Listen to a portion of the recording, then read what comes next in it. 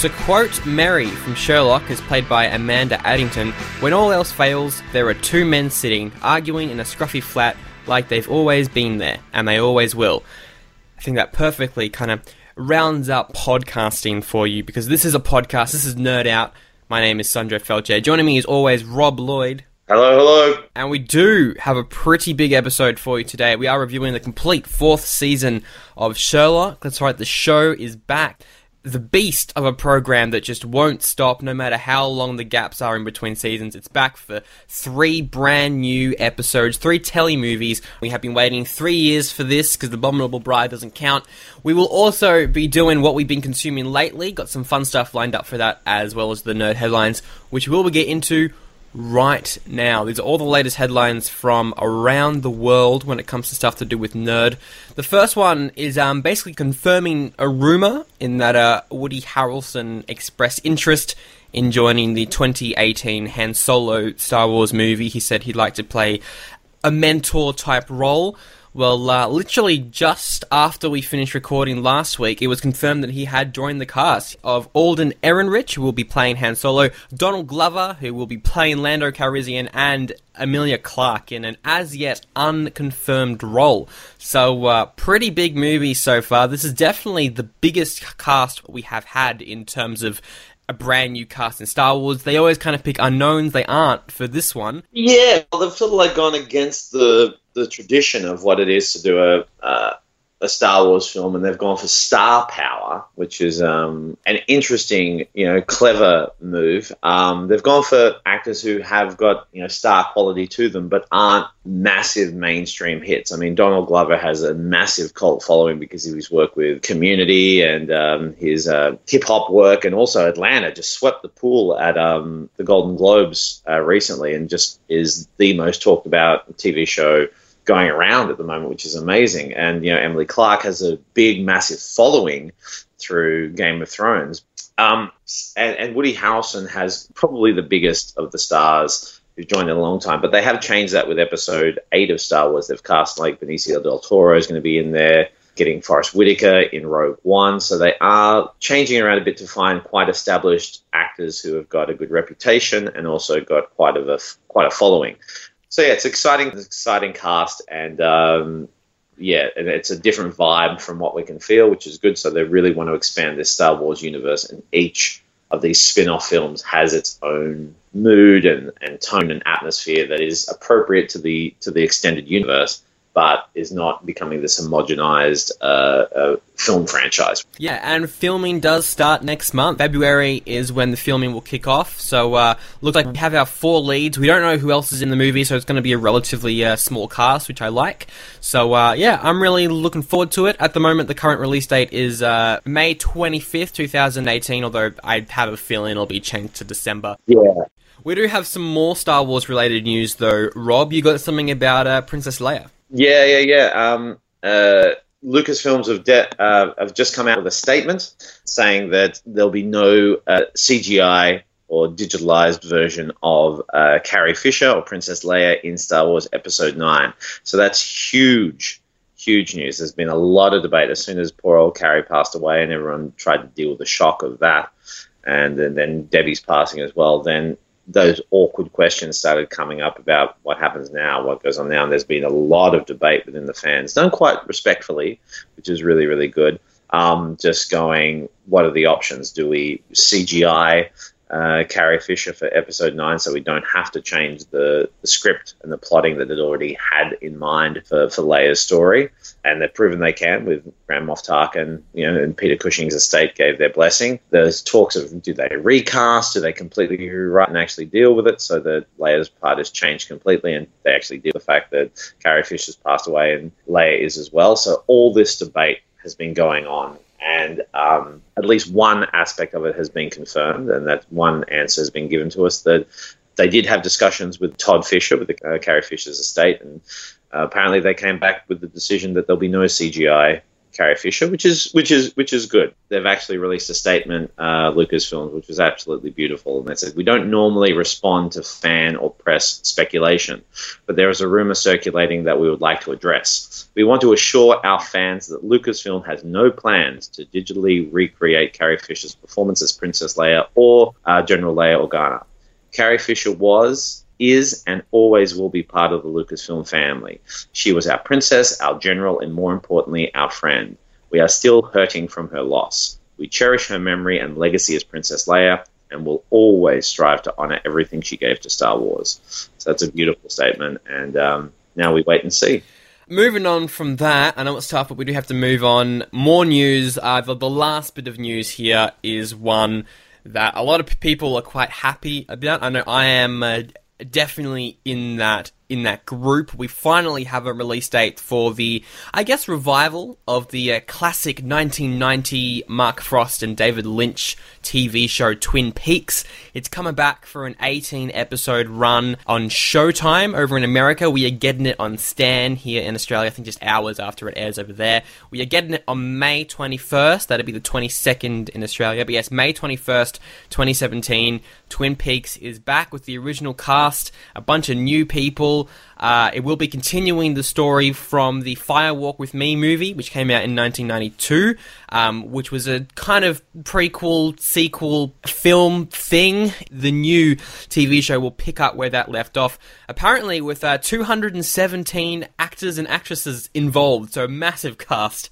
They're really pouring their money into this one, and I'm hoping that it works, because revivals are always a weird thing. Some of them work, like the X-Files 10th season. Some of them don't, like the 24 revival they tried a little while ago. That was very strange.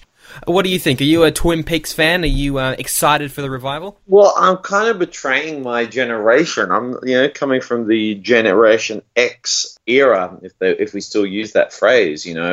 Twin Peaks was our era. The early 90s, was my time in high school, and that's when Twin Peaks hit. I never watched an episode. I still have never seen a full episode of Twin Peaks. I'm aware of the impact and the influence and how huge that show is. And there's been like once or twice that I've gone, maybe I should get into Twin Peaks, but I never have. I've never watched a single episode, and I'm aware of the amount of pressure on me as someone from the Generation X era to be a part of that, this cultural phenomenon. I'm thinking we could get you to watch it and review it every now and then. Maybe review season 1, then season 2, then the movie. That could be something that we could do. It is coming out, of course, in May, which is, well, it's just after comedy festival season, which means very busy. But we could do that. That could be something to do. If I'm willing to put myself on the line and throw myself into the Twin Peaks world for Nerd Out, what better way of introducing myself into Twin Peaks is to do it for my podcast? Exactly. Definitely is a show that I am looking forward to. We are getting 18 episodes, and with the possibility of more.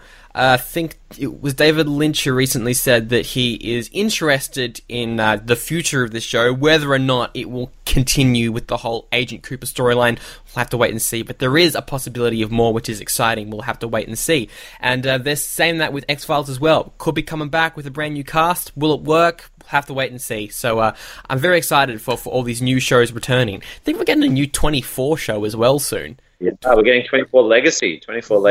Yeah. Keeping up with the whole real time, but I think it's only 12 episodes. And Miranda Otto's in it. Bail Organa himself, Jimmy Smits, is returning to television, and up and coming young actors playing the lead role. No mention of Jack Bauer or anything like that.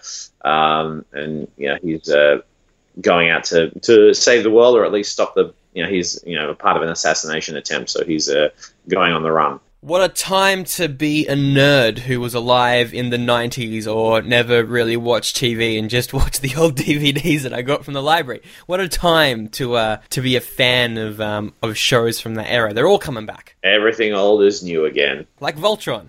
Enough with Voltron, okay? Just keep bringing it back. Rob, Voltron is back. I know. Coming from something like I was a fan of the original Voltron and both versions of Voltron. Space Voltron with all the cars and the ships in space, and the Lion one as well.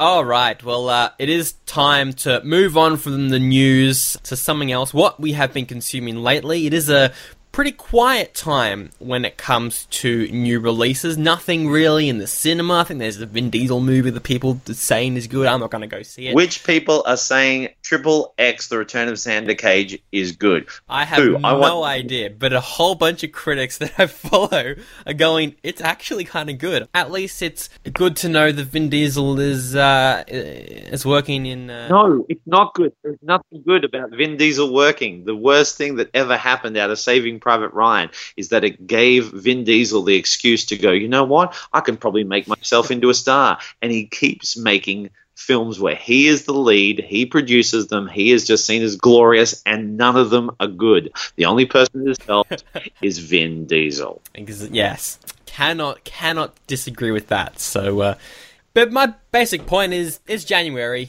nothing's out. So what have you been watching?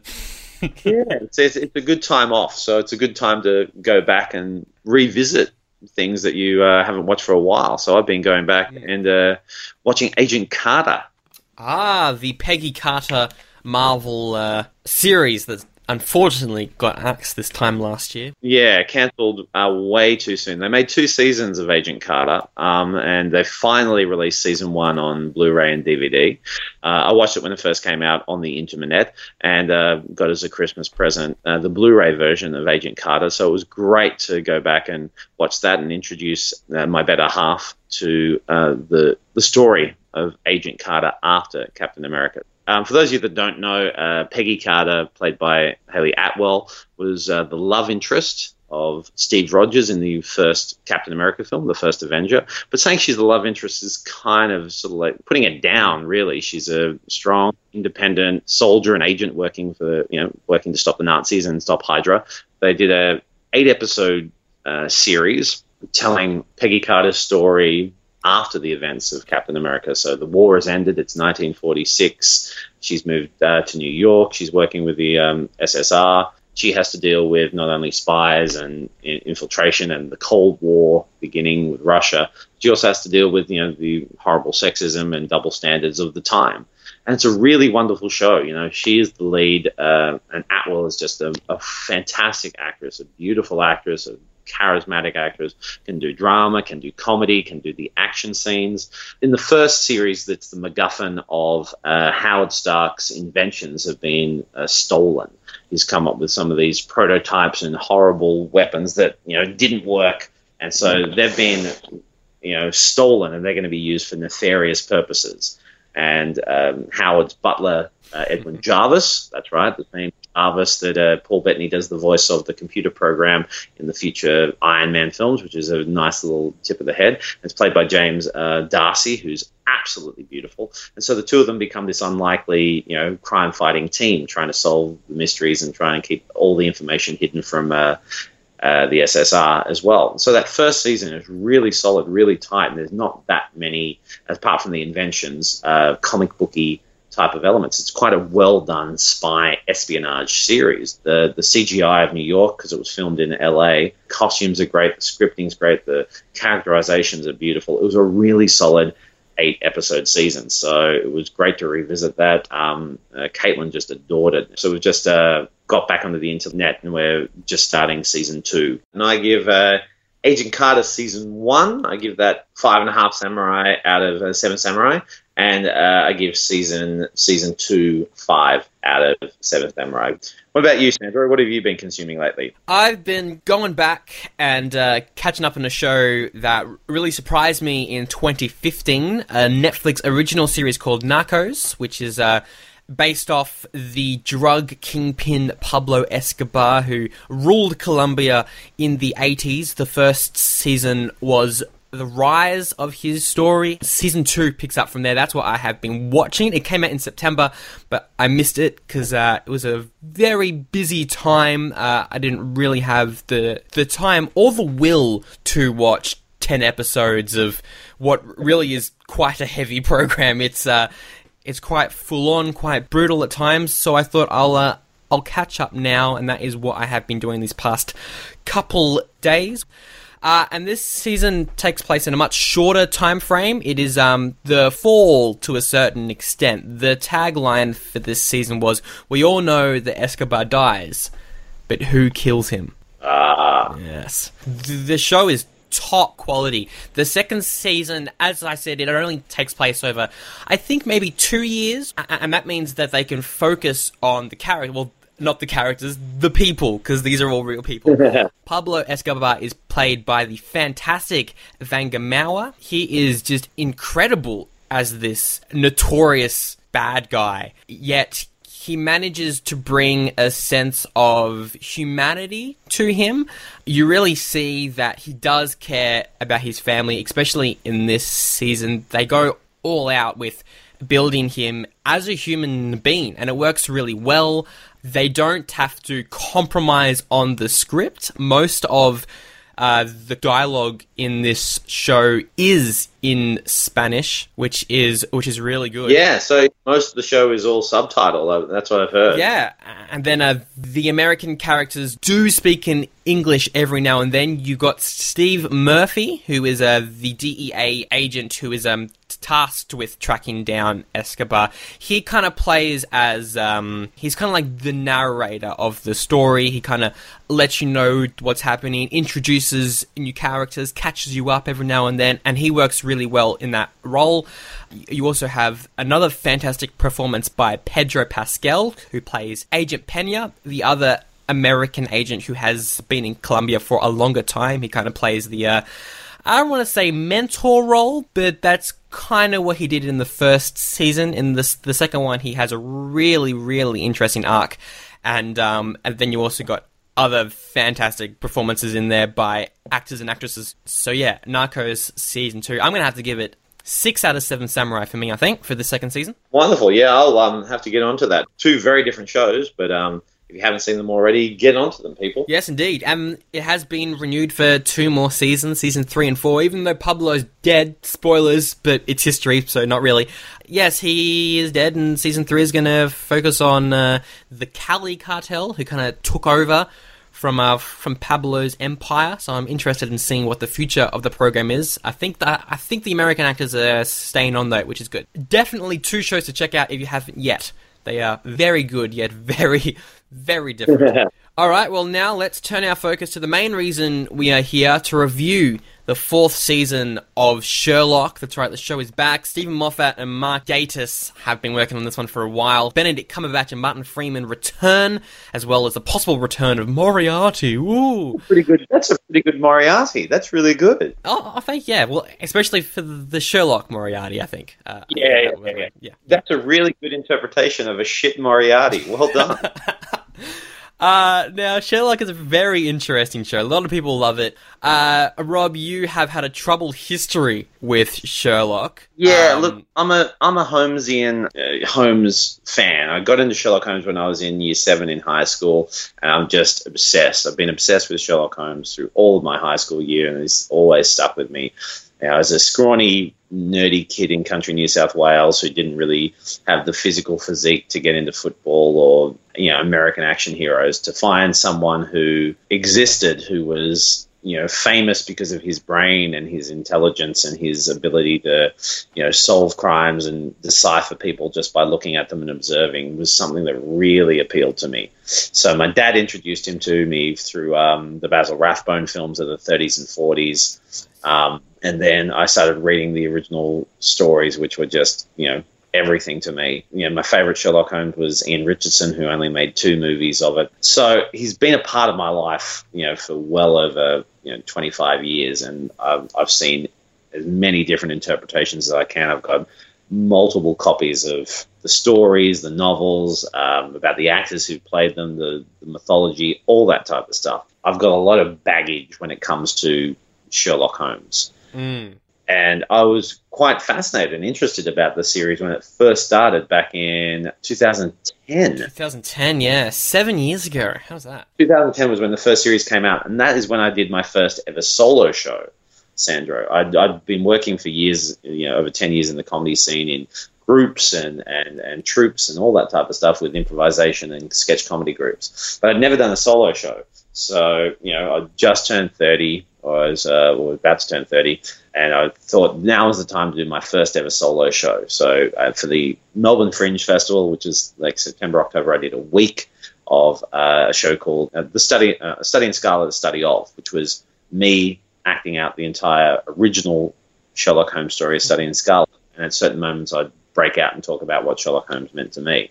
At that time, as the show was going up in Melbourne, Sherlock Season 1 went to air in the UK. Now, we didn't get it out here until it was aired on Channel 9 in January. So this was 3 months before it was aired in Australia. So there's talk about it on the internet. There was little rumblings of it, but mainstream audience in Australia didn't know about Sherlock. And so I made a reference of it in my program for A Study in Scarlet, going, oh, check it out, because I'd seen it online.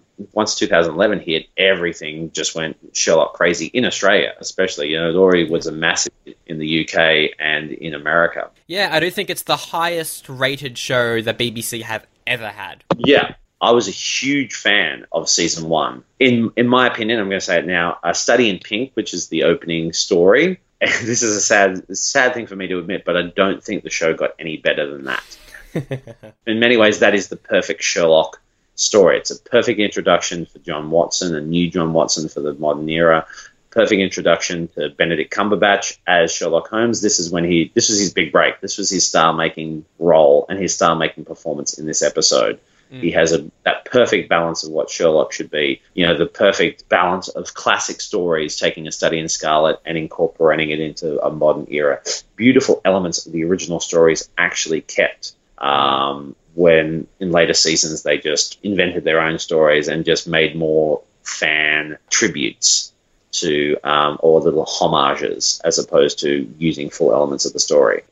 And then as it went along, the arguments and the pain inside me as a Sherlock Holmes fan took over. So that's my long, convoluted connection before we go into deeper detail. How about you, Sandro? What's your initial connection with the Sherlock juggernaut? Yeah, I've always been a fan of Sherlock. I read the books, I think around the same age that you did. I got into a whole bunch of the classic movies around the time of the Robert Downey Jr. film when that came out, and then when Sherlock hit, I was intrigued. So I saw the first season and really, really enjoyed it. The same with the second one. I really enjoyed those 2 seasons.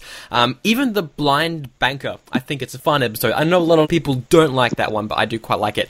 The only part that I don't really like about those 2 seasons, aside from Moriarty, is the cliffhanger for Season 1. I think as a whole, Sherlock's cliffhangers aren't very good. They're just kind of like Doctor Who cliffhangers, in which it's something to talk about for like a week, and then they resolve it pretty quickly. And Season 3 came out, and I was excited for it, and I have to say, a lot of people don't like Season 3. I enjoyed it, but I don't enjoy it as Sherlock.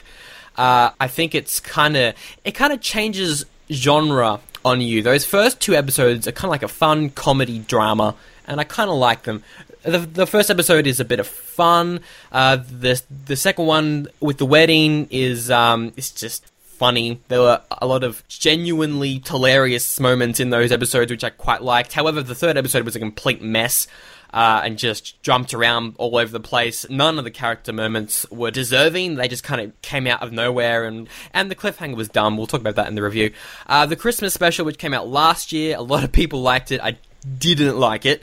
I think they should have dedicated the entire episode to the flashbacks. It is very similar to my thoughts on Assassin's Creed, in which they just kept jumping to the present and just got in the way to what we were there for. I think that would have been good if it was just like a fun, disposable episode that has nothing to do with the story, set in the olden days, but instead they ruined it by doing the Moriarty storyline, which, again, we will talk about that in the main review. The characters and actors have always been the strong point for me when it comes to Sherlock. Martin Freeman is easily the best part of the show. I gotta be honest, I think he's my favourite on-screen version of Watson. Mm-hmm. Might be a bit of a controversial thing to say, but yeah, I really enjoy him. Even in the not-so-great episodes, he really pulls it through. He is easily the best actor on the show. Same with Rupert Graves. I really like how he handles Lestrade. In terms of Cumberbatch, I think he's good. I don't think he's a good Sherlock Holmes. but he is a good Sherlock, the character that they made up for this show.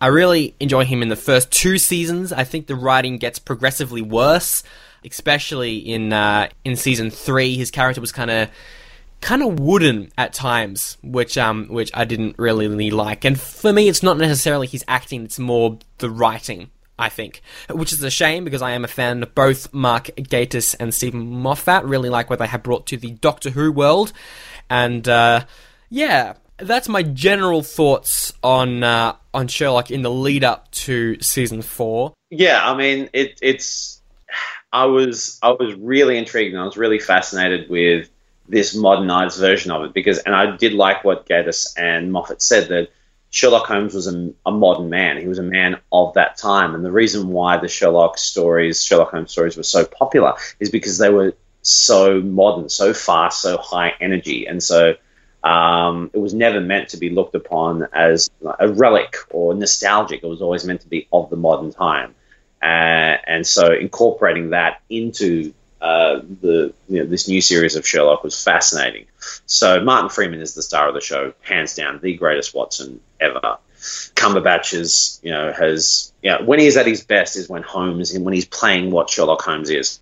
Sherlock Holmes is a character who's about deep thought and process. He's not about grand performances. Whenever Cumberbatch is given too much license to go off on his own little theatrical tangents, whether he's written that way or directed that way, is when we step away from Sherlock Holmes. And it's more like a darker, more mature version of Moffat's Doctor Who. Season 3 was very, very weak because of that and got all caught up with bringing in Mary's inclusion. Overcompensating is a word that I use a lot when it comes to the modern Mary Mawson.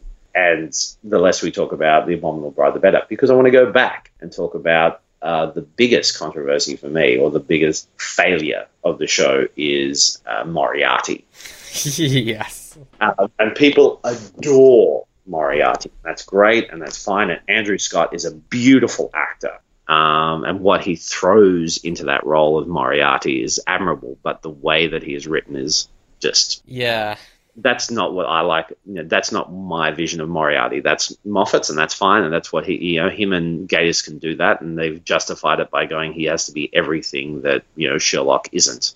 But, oh my gosh, Moriarty is just a disaster. He's kind of he's kind of like a mixture of John Sims' version of the Master in The End of Time and Heath Ledger's Joker. It's like a weird mixture. Yeah. He's kind of insane at times. It never really works. Yeah. They wanted to create someone who was on the edge, who's volatile, who you didn't know what was going to happen at any point.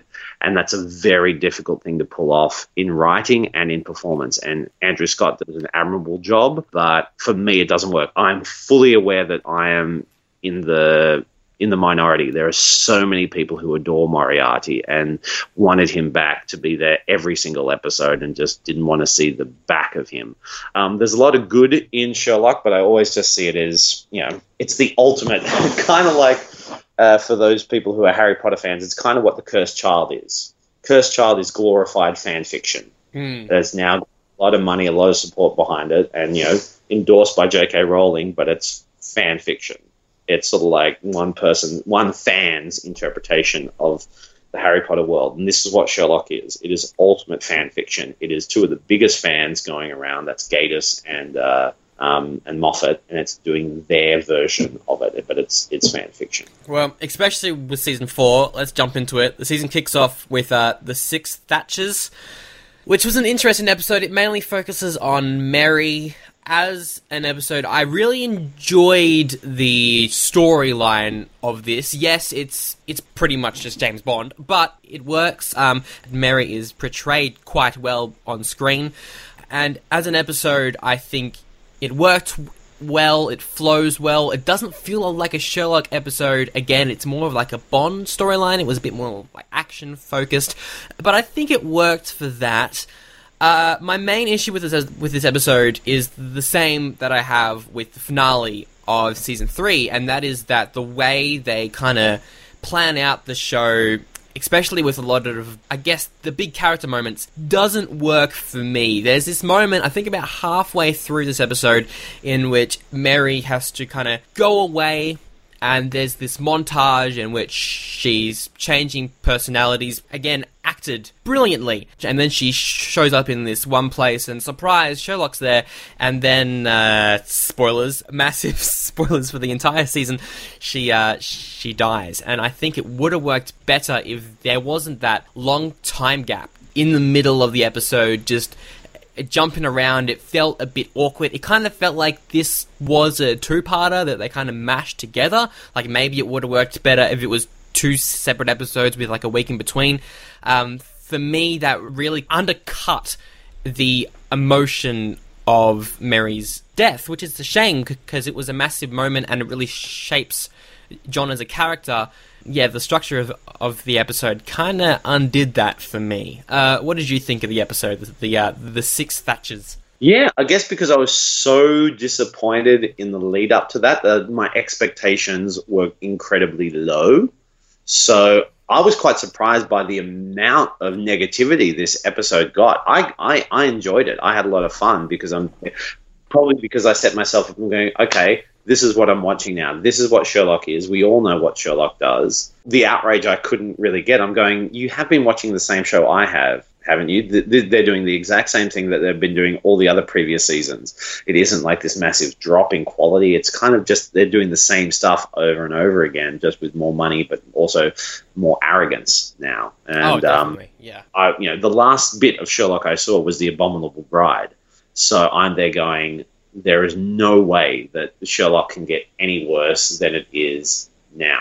And so I saw it, and I'm there going, this is good. This is fine. I'm happy with this, The intro I wasn't that happy with. They brushed off the fact that Holmes, killed an uber bad guy in cold blood, and they covered it all up with the Holmes boys being so juvenile and so immature. I'm there going, that's what I don't like about Holmes, and this is why I kind of phased out there because I'm just chattering back and forth, and I'm going, But then we actually get into the episode where I think Benedict Cumberbatch came back into the season maybe because he saw it as being the last, with a new sense of vigor. He still had those over-the-top moments for about 35 to 40% of the episodes, but for that 65%, he went back to the Holmes that I quite liked. He was there calculating, evaluating, sorting things out, and not trying to eat the scenery any more than he had to. You don't need to eat the scenery when you're Sherlock Holmes. Automatically, that role will start devouring the furniture no matter where you are if you're a performer. But with this, he kind of stepped back a bit, and it was good to see him getting back to, for most part, the definition of his role from earlier seasons. But yeah, and as a Holmes fan, we all know that Mary dies. So, she died in a far more dramatic way than she did in the books. But yeah, that scene was beautifully handled. I actually hit that emotional impact when the two of them saying goodbye to each other was quite beautifully handled. So I'm not there going, it wasn't a masterpiece, it wasn't a work of art, but I actually enjoyed it. I think because I stepped out of my expectations and I just wanted to sit back and watch Sherlock. I wasn't excited about it. I just went, I'm going to watch this. And so that made me go, oh, okay. I'm actually pleasantly surprised because I had my expectations so low. Yeah. I will say that at the very end of the episode, where John is kind of like, I don't want to have anything to do with Sherlock anymore, I was kind of like, oh, we're going to get the exact same story arc that we did in Series 3. But thankfully, the second episode kind of fixes that. Do you want to move on to The Lying Detective? Yeah, let's move on to The Lying Detective. And this is, I thought this was a stronger episode than The Six Thatchers. Toby Jones was just incredible. That's going. See, that's a villain. That is a villain I want to see. That's a Holmesian villain, not Jim Moriarty. And Toby Jones just was able to... He's a beautiful actor, Toby Jones. Toby Jones can be so reserved, but he can also be quite over the top. He can walk that balance of having... He has that finesse of being able to do slightly dramatic moments, beautiful, nuanced moments. He can be a little bit playful and over the top. His work in the Marvel Universe is, walk that between subtle and over the top beautifully. And he did that with Dreamlord in Doctor Who, season 5 with Matt Smith. He was a little bit more over the top, but it was menacing as well and a little bit tricky. And this was just, he was full steam ahead. He was like 15 on the scale of 10 chart, but it worked so beautifully. there was no point at all where it was pushed too far. It was pitched, perfect performance. But I wasn't aware of it till after I saw it. I went, well, I don't see why anyone could think of there's anything wrong with that. But then the controversy hit because this character was created specifically in the Holmesian world, but they've done this new version of him to be a direct connection to the Jimmy Savile controversy that's happened. Jimmy Savile, for those of you that don't know, hugely popular entertainer on television for decades in British television. He had a show called Jimmy'll Fix It where he'd bring kids on. After his death, it came out that he was this monster of a human being with sexual abuse cases and underage horrible crimes, taking advantage. His position of authority and his position of power in television gave him free reign and access to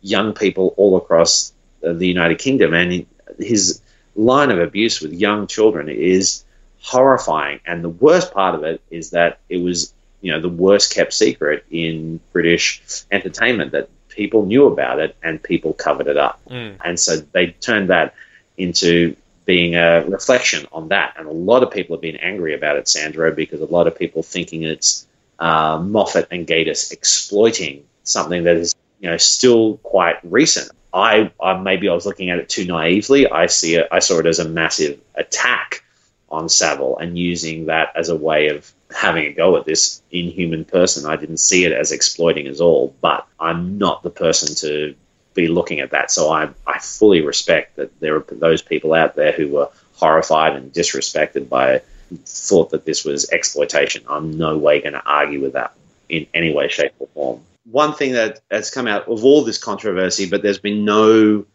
negativity towards Toby Jones, and this is a credit to him as a performer. There's been a lot of criticism about the choice that the writers have made and the creators of the show, but there's been no negativity towards Toby Jones. Toby Jones has created his own character, and the praise for him has been high. And for me, his performance is the defining villain out of the entire Sherlock series. I mean, that final confrontation with Holmes in the hospital bed and Toby Jones coming in just taking his time, just beautifully done, so creepy, so skin-crawling, so beautifully evil, but not played evil at all, just played as a guy. This is what gives him joy. This was what makes his life have meaning, which is just horrifying, but done incredibly well. Yeah, I completely agree. Toby Jones was incredible in this episode, as was, again, Martin Freeman as Watson. This is kind of like his story of... I don't want to say trusting Sherlock again, but the whole kind of arc for this episode was Sherlock has to try and save Watson, because at the end of the last one, we did get the video message that Mary left him, and to save Watson, he has to get Watson to save him. And I really liked that. I liked how the episode was laid out in terms of that. The final twist at the end, I actually didn't see coming, which is always a good sign. Unlike the other two episodes of the season, the surprises were surprising.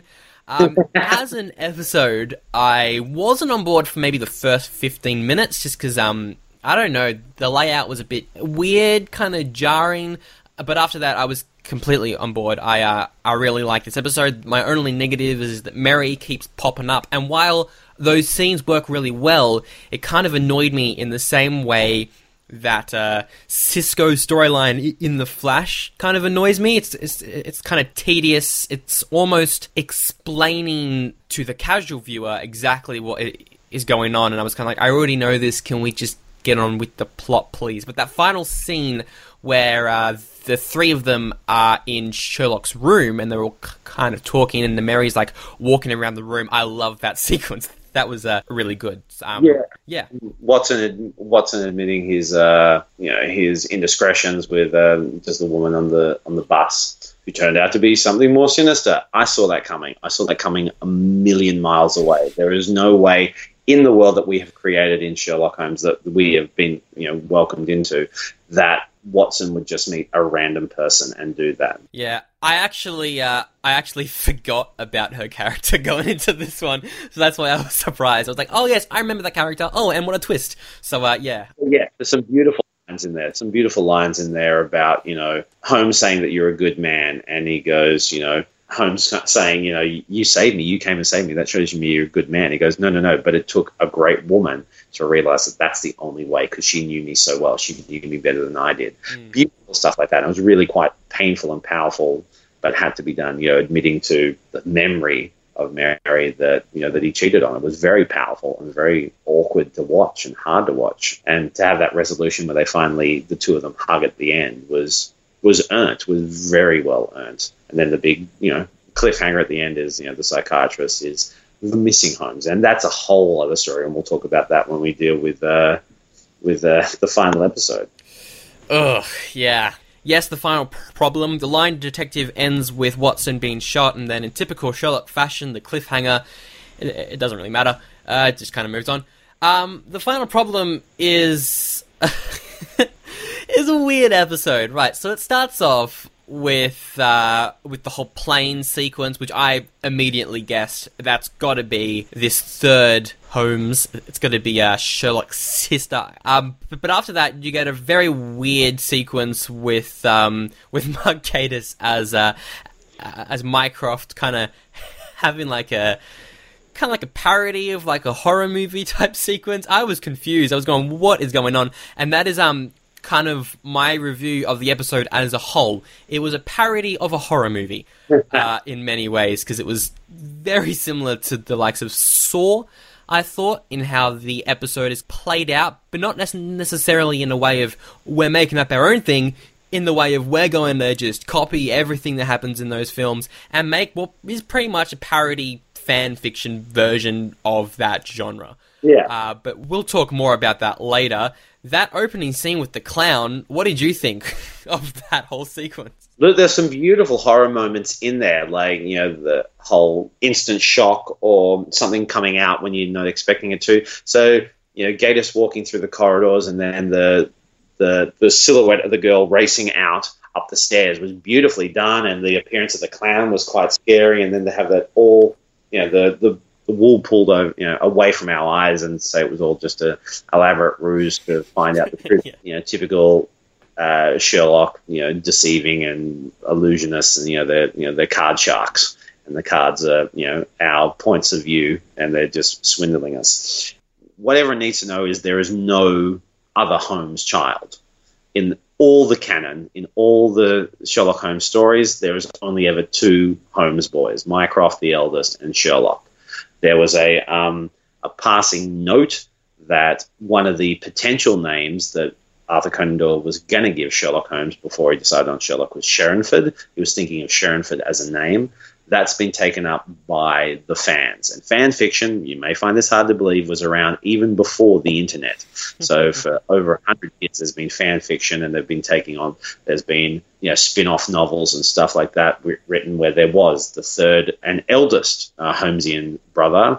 So this gives the license completely to Moffat and Gatiss to do whatever the hell they wanted. And they really did. Really did. They went all out. This is when it goes, we are not tied by that pesky thing called actual canon Sherlock Holmes. We can do whatever we want. But yeah, I do see how it's like it's their tribute or parody of a horror story. And it's very much like the torture porn of the noughties. It's very much Saw and Hostel type thing of sort of like, let's put humans into that moral maze dilemma. Whether it was successful or not is up to our individual choices. I did like the fact that it had the three men together. I did like how the Holmes boys and Watson had to deal with this together, and they had to deal with all the murky stuff that Mycroft thought he was doing for the benefit of everybody. But he was so intelligent, he didn't even see the clear way of dealing with it, which makes him ultimately stupid. Yes. Yeah, I did like those character moments, as you said. All the stuff with the main three was really good. The sequence with Molly as well, I thought was quite nice. They could have expanded on that in the ending. They didn't. A little bit disappointed by that, but that scene in particular I really liked.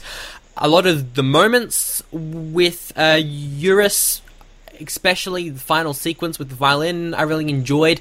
But as a whole, yeah, I have to say, this felt like not only a parody of like a horror movie, but a parody of Sherlock. The amount of twists they managed to pack in. I liked the first one with the whole thing with Mycroft. I really enjoyed that, but there was like a twist every 10 minutes, and a lot of them were really predictable, especially the one with Moriarty, which was just dumb. It was just dumb. As soon as he appeared, I'm there going, don't you dare, don't you dare. And then they put up Christmas Day, 5 years ago. I literally jumped up and I'm going, hallelujah, praise the Lord. I don't care. I've been hoodwinked. I don't care. And I knew there would be thousands of Holmes fans there going, no. And I went, yay. I just started laughing. I was just like, this is just the fact that they managed to do this. I not only respect that they did that. It's a very brave choice, knowing a lot of the Sherlock fans on the internet. But at the same time, it's lazy storytelling because they teased this for, 4 years? They've been teasing this? Yeah. And the fact that it's all resolved in he just recorded a whole bunch of messages. In terms of storytelling, I thought it was very lazily, as is the episode as a whole. But at the same time, I respect that they did it because it was quite funny just to see the internet explode the moment that happened. Yeah, and there's been a lot of talk about the resolution at the end.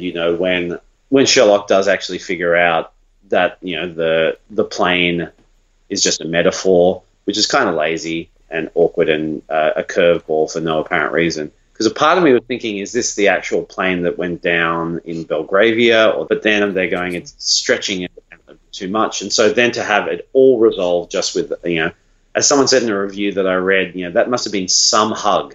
Sherlock must have given one big hug to Eunice for all that years of preparation and training just to be evaporated with her, with her being hugged by her brother. But yeah, and so then the big reveal is obviously about this thing, Victor Gregory, who is a lot of people know in Sherlock Holmes. Well, is mentioned quite in passing in one story that was before Watson was Sherlock's only real dear friend that they shared a room with in college. And so there's a lot of fan fiction going around about that they were actually in a relationship together, that they were, it was Sherlock's first love.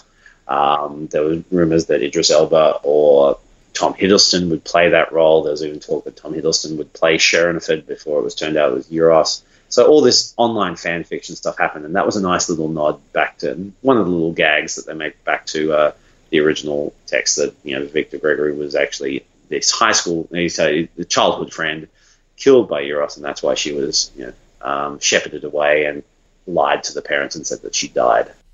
Yeah, the concept was good, but again, it's really dark stuff, and it could have been, quite powerful, but at that point, we'd already had, 10 twists, and then we got this other one, and it was just another twist on top of another one, and it was kind of tiring at that point, and it could have worked so well, but again, I think they kind of underplayed it, and it was just kind of frustrating at that point. In closing, Final Problem is okay. I know they're thinking about bringing it back for a 5th season, and we will talk about this in a future episode. I got something lined up, which is quite cool, but I think this works as the final episode of Sherlock. Is it a great episode? No. I have a lot of problems with this one. Coming out of it, I was kind of like, I'm very torn. It had some very great moments, but as an episode, I thought the writing was quite lazy.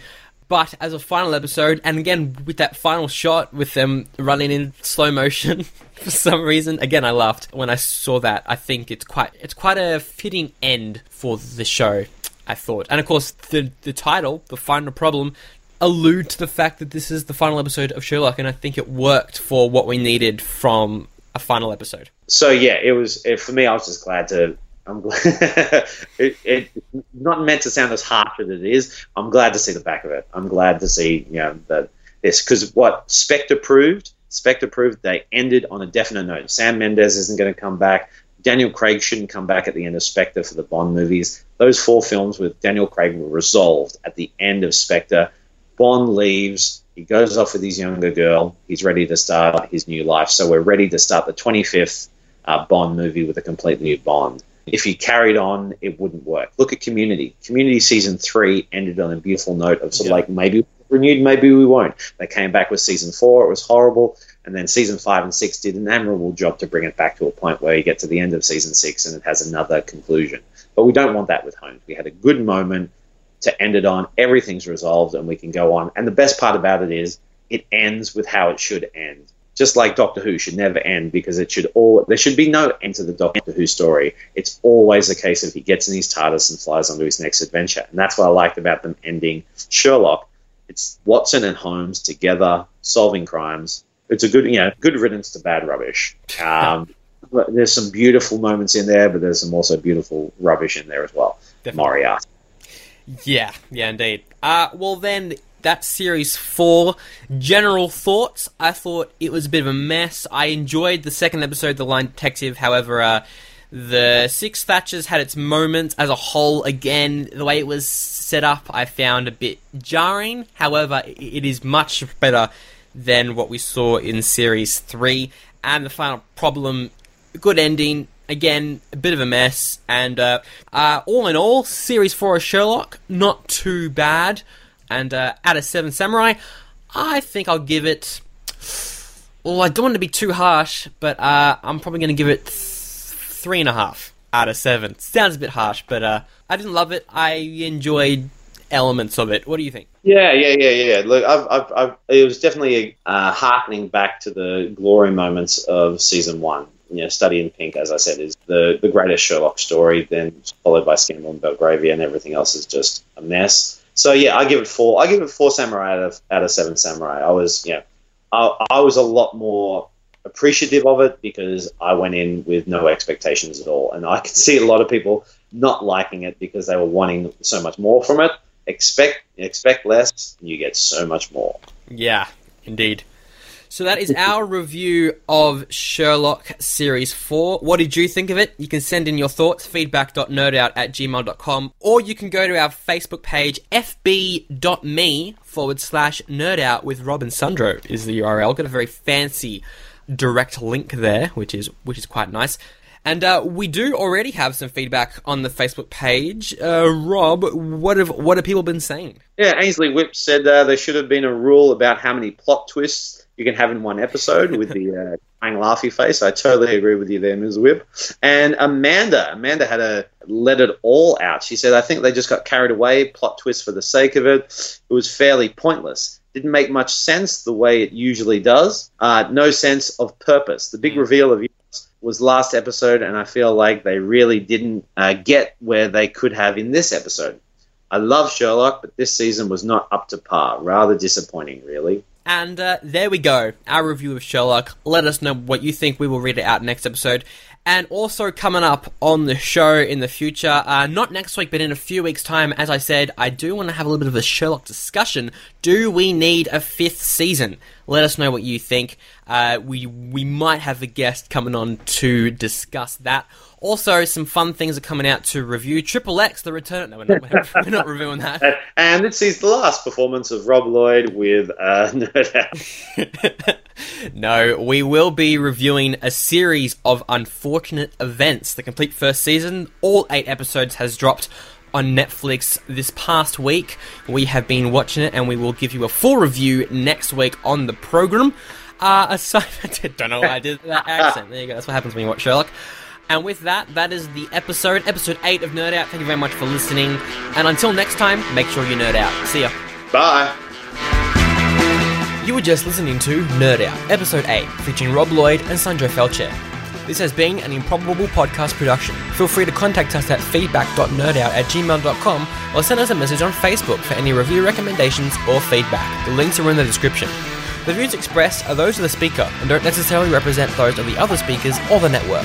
The opening and closing music of this show is Denial by Dark Shadows. No copyright infringement was intended. Thank you for listening, and we'll see you next time.